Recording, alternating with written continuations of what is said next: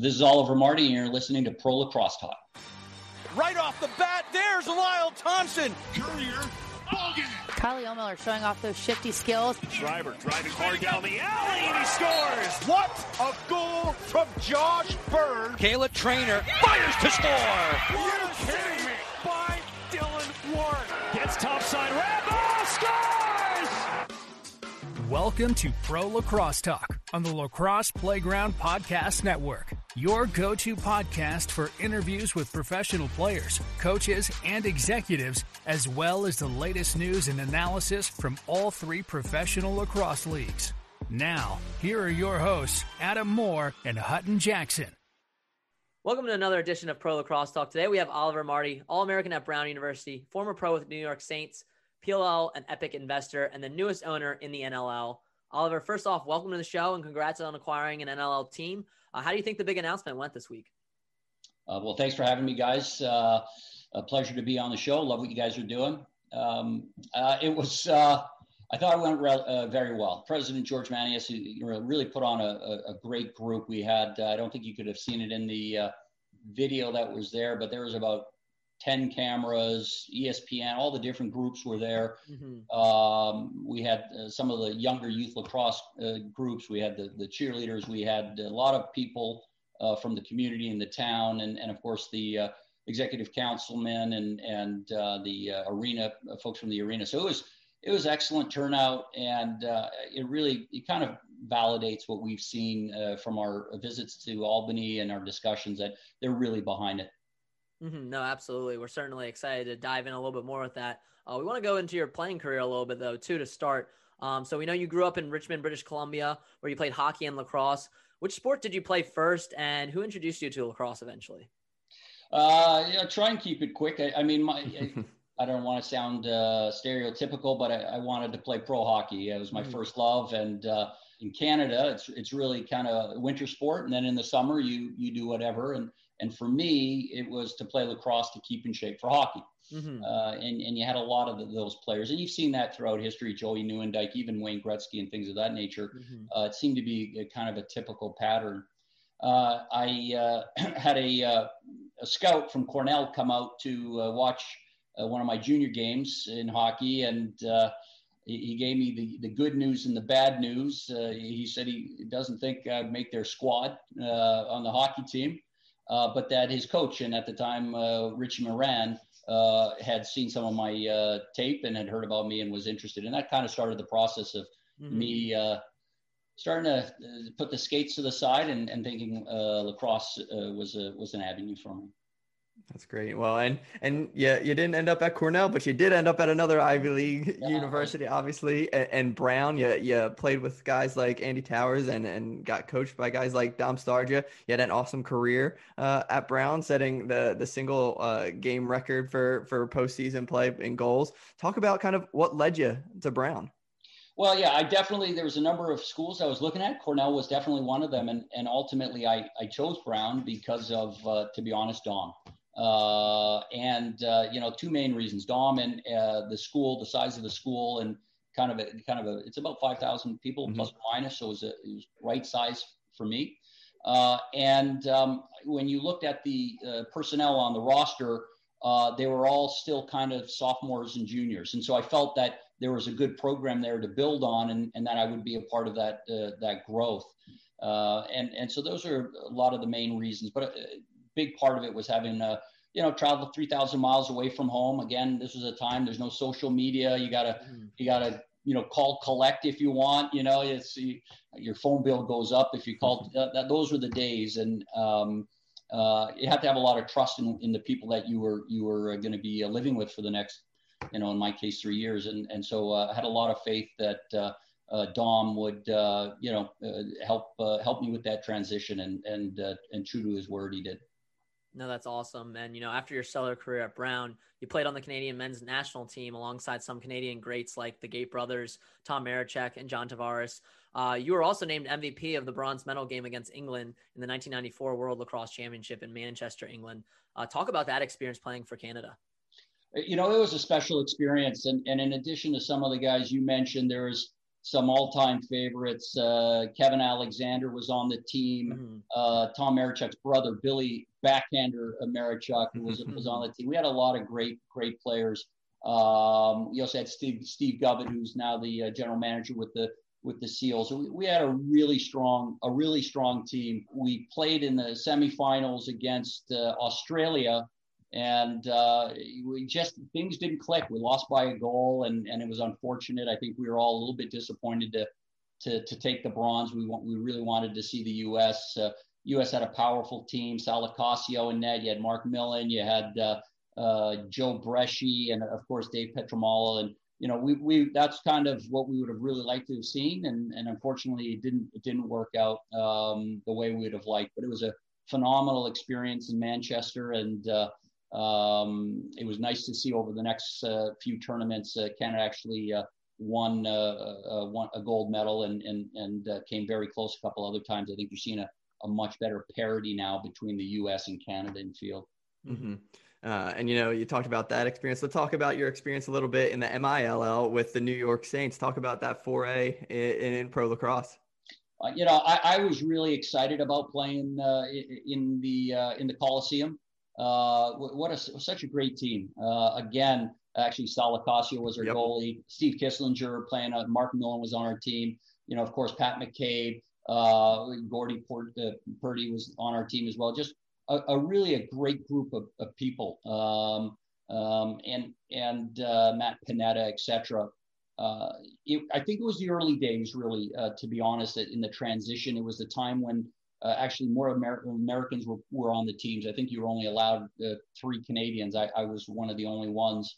It was actually a tough period because I was also working, a job in investment banking on Wall Street, and it was very demanding. And so it was tough to really hold both of those. And again, this is a professional lacrosse, and to play at that level, it required a time commitment and what have you. And so I enjoyed playing. I wasn't able to really do what I would have liked to have done at the time. I think most players were making a couple $100 a game. So it made it difficult to continue a career there when there was these other opportunities that were in front of me. I missed that. I would have loved to have continued to play and play at the highest level. But what a great group of guys. I missed that, but I'm fired up to see a lot of these guys continue to be involved and how the MILL and now the NLL has really transformed. Even though you feel like you maybe not had a great a chance to live out your pro career, you're kind of helping, the next generation of pro players. You mentioned the investment side of things. You're an investor in the PLL. Obviously now you have the NLL team, and also, a key investor in Epic as well. Talk about investing in these lacrosse companies and really growing, the sport. I really see lacrosse at a crossroad for the better. You hear the proverbial hockey stick. I was reminded recently that soccer back in the 90s, there was roughly 1 million people that played soccer in the U.S. plus or minus. And you had the World Cup a couple of years later, and really that started to blossom. And I think now today 10 million or more people are playing soccer. I see lacrosse kind of at that cusp. I don't think lacrosse is as international as soccer, but I think the wheels have been put in motion to really bring the sport to the next level. And it has a lot to do, obviously, with what the PLL has been doing and really providing a product that moves to the next level. I thought the MLL did a great job in establishing, a pro league. I think the PLL just took it to the next level in terms of better product for both players by attracting them with higher wages and healthcare insurance and options and things of that nature. And then, of course, partnering with NBC, which have just put together some phenomenal presentations. I think that's very important. When you watch the professional leagues, NFL, NHL, et cetera, the production is critical. And I really do think that the PLL and their distribution and what they put together, Mike Grable and Paul and the whole team there, was really taking it to the next level. it's brought in a whole new audience, both, endemic and non-endemic. And I think that's critical to growing the sport. Obviously as an investor, I'm privy to some of the numbers, and we've just seen continued growth in all the metrics that are necessary, even with a championship bubble series this year. I think that then, really forays into the next level, which is many of these athletes play both box and field. And the NLL at the same time with the new commissioner, Nick Sakiewicz coming in a number of years ago, you've really seen that league move to the next level of professionalism as well. And that has then been fostered, into better ownership, stronger ownership. And then, of course, with the hiring of Deputy Commissioner Jessica Berman from the NHL to, again, make that next step up. And so I really see a new era here, really leading up to the Olympics in 2028 in Los Angeles, assuming the provisional acceptance is pushed forward. And as you guys are probably well aware, it's a hybrid kind of field box format that they have. And I see with with that growth and acceleration in the pro league, I also see the grassroots developing, driven heavily by the PLL, the NLL, and a lot of companies such as US Boxla and the various individuals that have been helping give back to grow the game.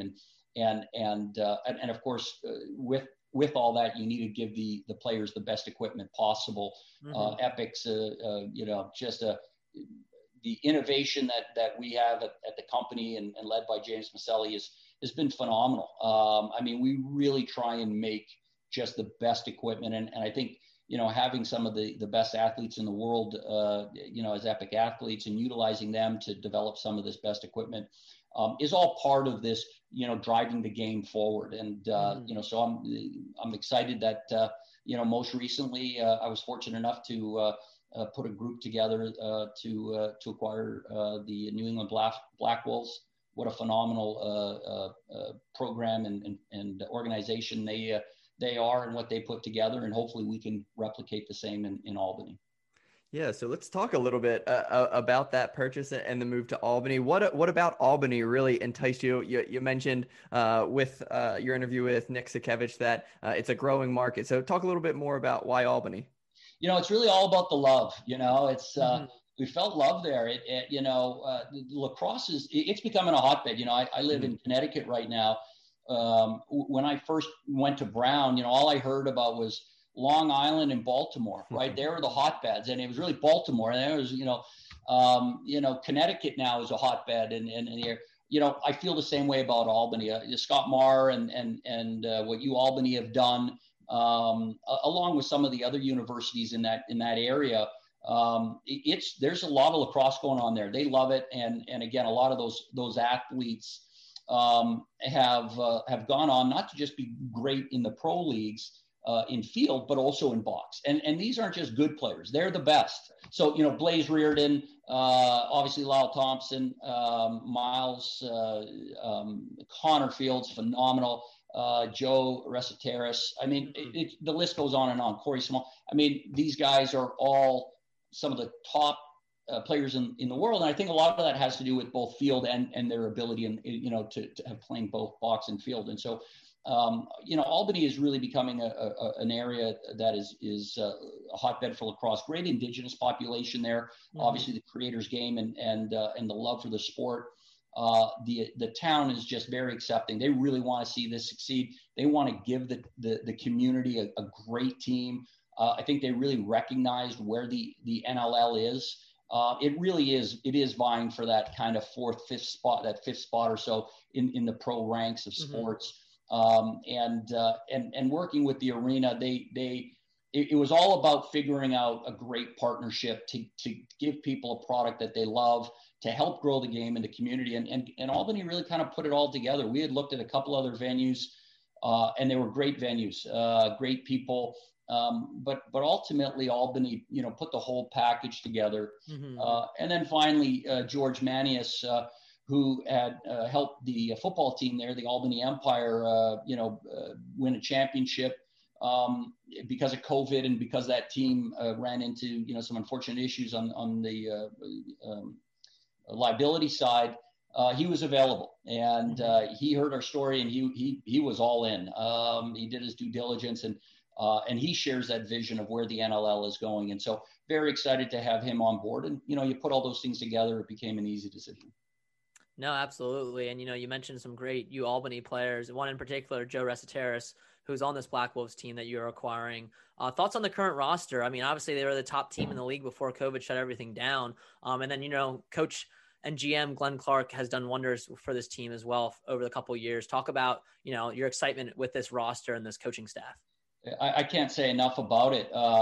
As I said, my hat's off to New England and the Mohegan and helping really build that product. The guys that came over from the Philadelphia Wings, Mike French and Brad Brewster and Ted Goldthorpe, they really know they knew what it's like to create a winning culture. And they helped put that in place. I'd be on. I've had a chance to watch these guys over the years. I got a chance to know Glenn. He commands a room. I think he's a phenomenal leader, and he's really put together a championship team, and that takes time. You can't just get that right away. You can, as any team or coach will tell you can't just take the best players and put them together and win a championship. You have to have chemistry. You have to have culture. You have to have buy-in.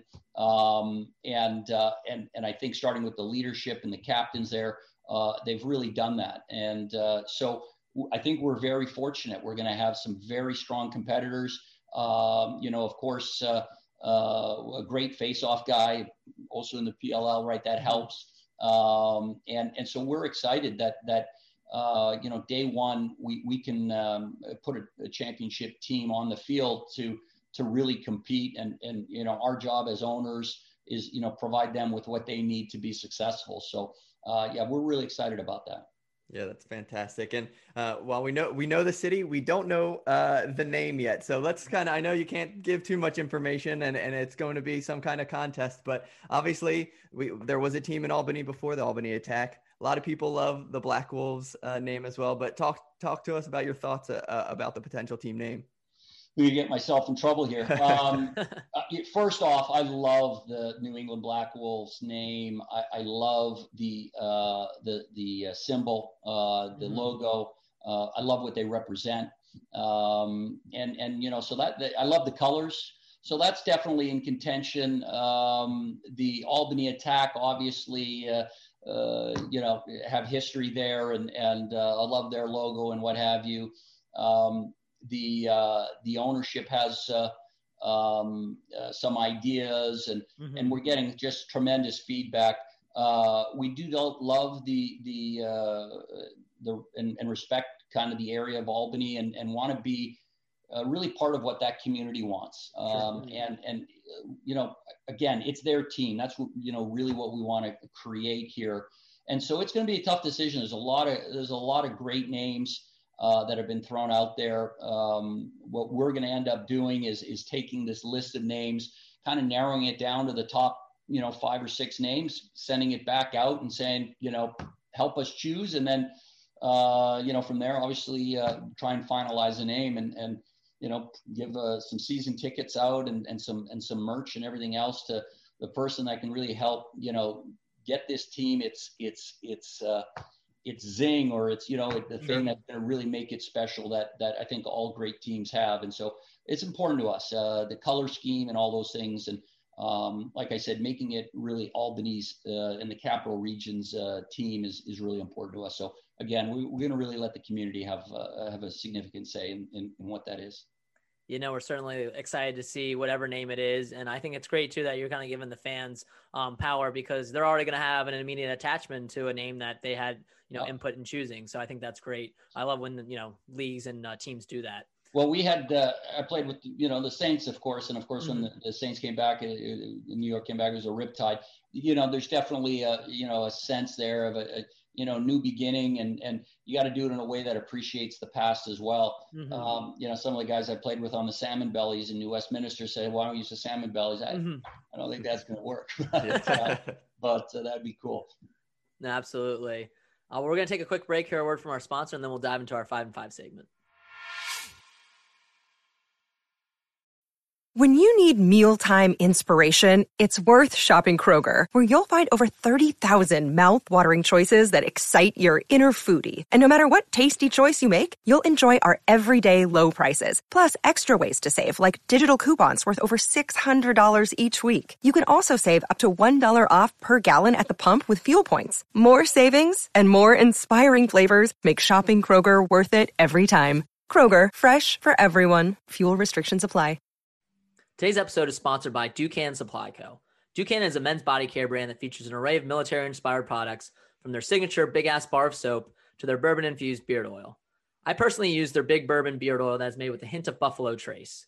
I like the oak barrel scent that it gives off, and it makes me feel good about my beard, even if it's not as nice as the one that Adam's sporting these days. As an Army reservist, I also love that they donate a portion of their proceeds to U.S. veterans. So go ahead and check out Ducanon, use our code LAX10 to receive 10% off your order, and find your own signature scent.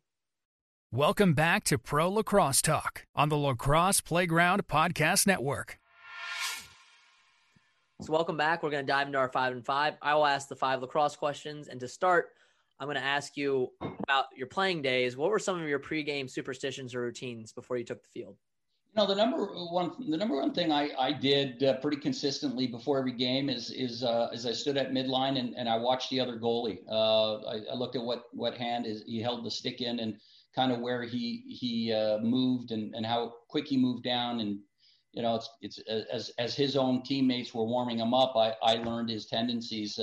Again, it wasn't a day where you had a lot of tape. You know, they didn't have, you know, the ACC network and, you know, they didn't film these things. And so you didn't have a lot of time to see them. You got some scouting reports, but I always spent a lot of time watching the goalies before the games and getting a sense of their rhythm and how they reacted.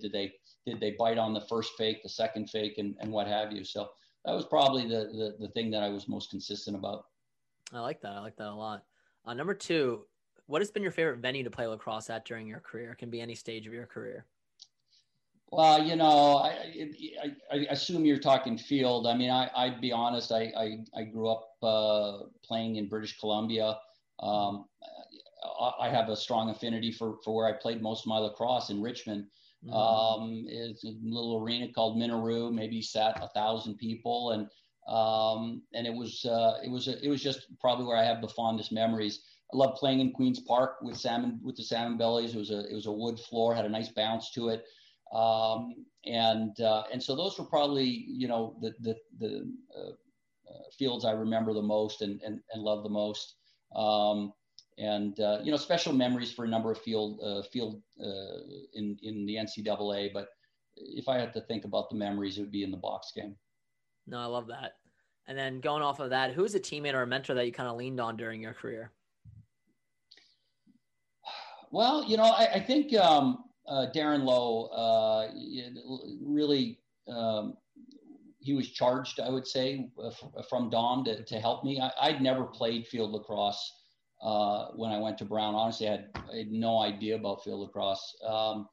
It was an eye opener. It is a big difference when you have a 6-foot pole checking you, and a little less physicality. There's a lot more motion, a little less physicality. I'm used to a tight area, shorter sticks, contact, and quick release and shooting. And so it was. I had to get used to that. And you know, Brown played within a system. We had a lot of sets, a lot of different plays, and timing and being in the right place at the right time was important.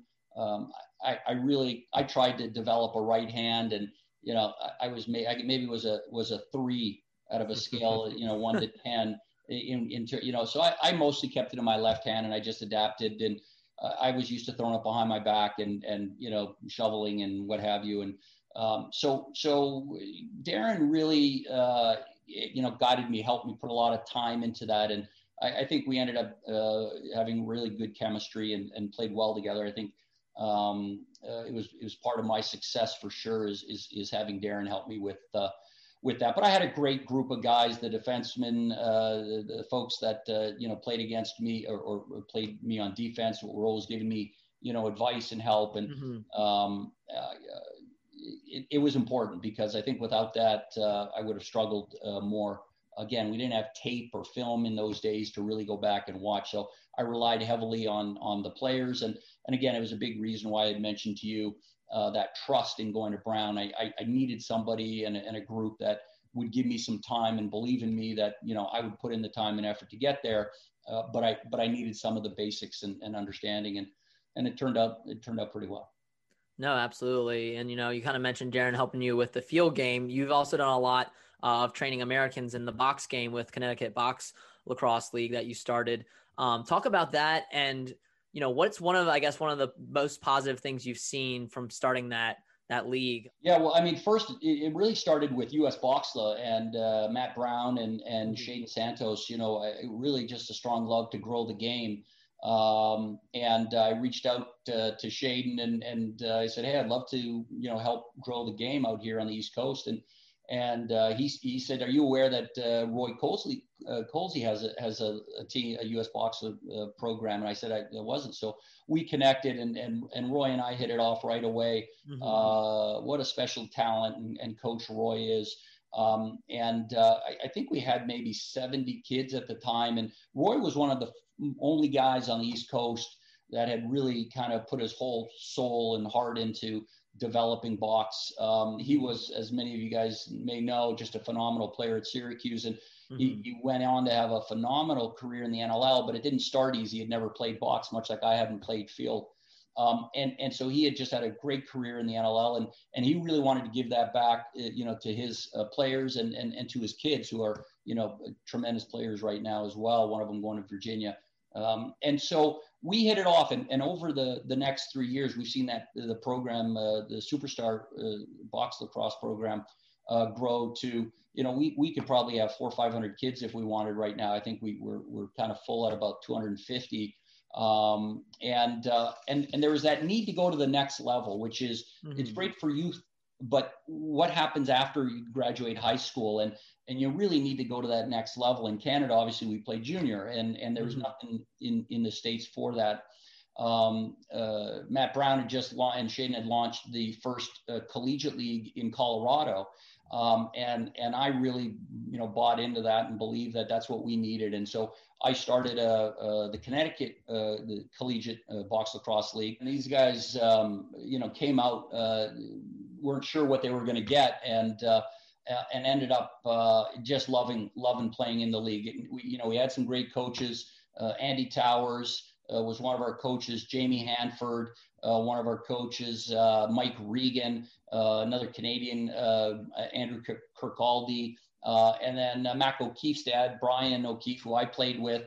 So we had a great group of coaches and a great group of players. And I reached out to these guys during the year to say, hey, did it help you? And they all resoundingly, absolutely. Everything kind of felt a little slower, mm-hmm. because the pace of box up and down.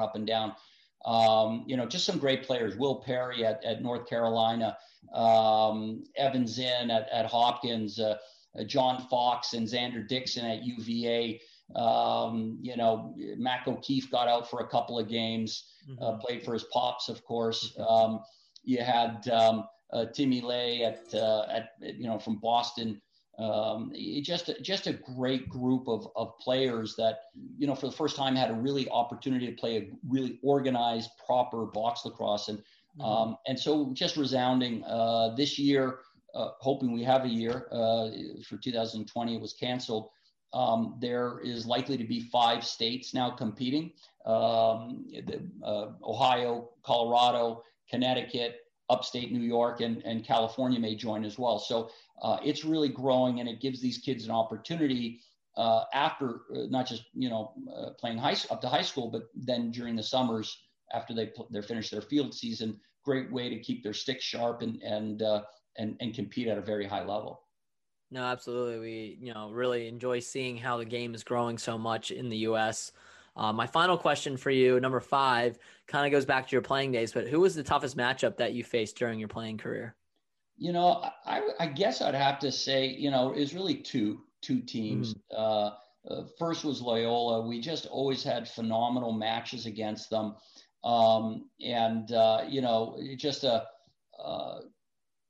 It was special whether we played them at Brown or we played them down there. It probably sticks out more in my head because we ended up, I think beating them all 3 years, but it was always the game that we really got up for, and then the other rivalry was Princeton. Obviously Ivy League was always, hotly contested. And this is when Bill Tierney was really, building that program. We had Darren Lowe, they had Kevin Lowe, who was just as talented. Justin Tortolani, they had Dave Morrow on defense. And of course they had Scott Batchgaloup in net, who, one of the greatest of all times. It was a great matchup. We always had very tight games. We won an Ivy title. They won an Ivy title, kind of back and forth. And it was exciting to always play those guys, just high level competition. And, again, some of the best in the country. I think, when I was at Brown, we were always top 5 in the country, and it was great to really push ourselves and play against those best teams. And so Loyola and Princeton tended for me to be these matches every year that we really look forward to. And then 5 quick off the field questions. So you're clearly a busy man, even more busy now with the Albany NLL squad, but maybe talk about some hobbies or activities you enjoy doing when you're not on the field or on the sidelines. I right now it's a lot of youth lacrosse. In my community, helping out in New Canaan, Connecticut, and helping that program and grow. They got a great group of folks.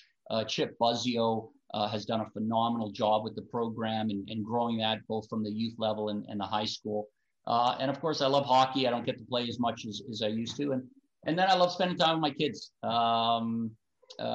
Just fun age and we love hanging out and doing family things together. So that's great. Pretty boring, but I like it. No, that sounds like a good time no matter what. That's fantastic. Number 2, you mentioned hockey. I'm curious if that'll be your answer, but favorite current non-lacrosse professional athlete to watch? Connor McDavid. Yeah, It is a hockey. He's just so special. It's just, there's some guys that just, they're just, it doesn't matter what level they create. They have such vision and great leaders, so, Connor McDavid, hockey, of course, but a very impressive individual, young man, and probably one of the best hockey players I've ever seen play. So effortless for him. It's amazing. It is unbelievable. Yeah, it's great. Number 3, favorite vacation spot? Well, again, I go back to the memories when I was younger. It's we used to always go to Canada. I grew up in Vancouver, British Columbia, and to Hawaii. And Vancouver to Hawaii was, maybe 4-hour flight. My father worked for the airlines, and so every summer we'd head out to, or every winter we'd head out to Hawaii, and a lot of fond memories there. A new favorite starting is Turks and Caicos. Used to spend too much time in Disney. That's gone now. Love Disney, but it's over. New favorite on the East Coast is Turks. All right, awesome. And you mentioned your dad. That's perfect segue to my next question. We heard your dad was on the Canadian culinary Olympic team, so we're curious about your cooking chops. Do you enjoy cooking, or do you prefer to take out? And favorite meal? My father's very disappointed. Let's just say that. It's like. I used this example today. Actually, I was talking to somebody, and it's like your dad being Wayne Gretzky, and you don't want to play hockey. So he's phenomenal. I was very spoiled growing up. We had a family restaurant. I do know how to cook, and I'm okay at it. I can get by. It's just I think I like eating more than I do cooking, for me, my wife does a great job. My daughter loves cooking. We have a number of different places that we order from. Nothing specific. We love tacos. We love. There's a great restaurant in town, Tequila Mockingbird, which we go to. It's awesome. That's great. Have great margaritas. There we go. Fantastic. And my last off the field question, with the pandemic, a lot of us have been cooped up inside. So we've been doing a lot of binging. So any podcast, books, or TV shows you'd like to recommend to our audience? Yeah, no, we went a different way. We got a dog. There we go. Yeah. So all my time has been with that dog. It's again like having a newborn. Sure. It takes a full commitment. So that's taken up a lot of a lot of time and a lot of money, unfortunately. But what a sweet dog, and that's kind of been our special activity, if you will, during this crazy time. I like to always end on one final question, and that's, what is some advice you have for a young player looking to play lacrosse professionally? That's a loaded question, Hutton. I ultimately, it always gets back to the same thing for me. And I think when you're younger, you maybe don't appreciate it as much. But it's just love what you're doing. I think there's too much pressure on kids today. And I don't think that's healthy. I think kids want to go out and they want to enjoy being with their friends and enjoy competing and pushing themselves. I think coaching needs to move to a different level. I think there's too many coaches that are not as forgiving as maybe they should be in pushing their kids. Kids need encouragement. They can become great players without, beating them up and, sitting them on the bench and all those different things. And, I want kids, whatever sport it is to enjoy what they're doing. And they'll know if they want to do it. If they get up in the morning, they want to put a stick in their hand, or they want to, put a glove on or throw a football, they'll know what they'd love. And, so it would really be to trust your feeling in what you love, and don't worry so much about, this guy being better than me, or I didn't make that team or not. I knew growing up, sometimes I didn't always make the top team or whatever else. And, for me, I was the kind that it fueled me to work harder and get better.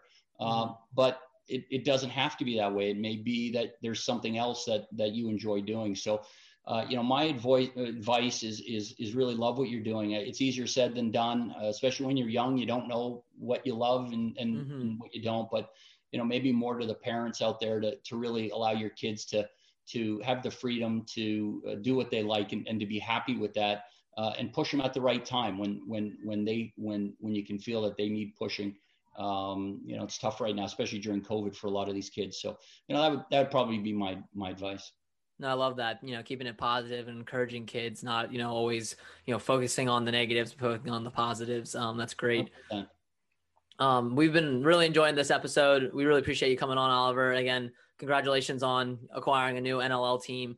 We look forward to hearing what the new name and new logo is going to be. But again, best of luck heading into this upcoming NLL season. Well, I love it. Thank you guys so much. Really appreciate love what you guys are doing.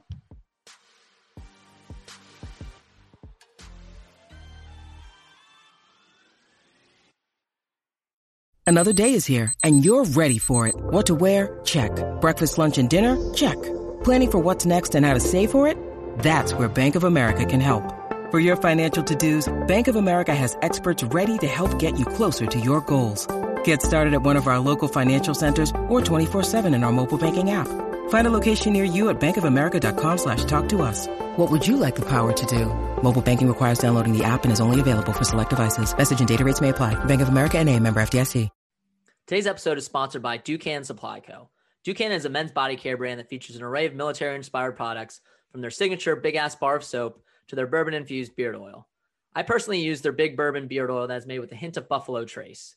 I like the oak barrel scent that it gives off, and it makes me feel good about my beard, even if it's not as nice as the one that Adam's sporting these days. As an Army reservist, I also love that they donate a portion of their proceeds to U.S. veterans.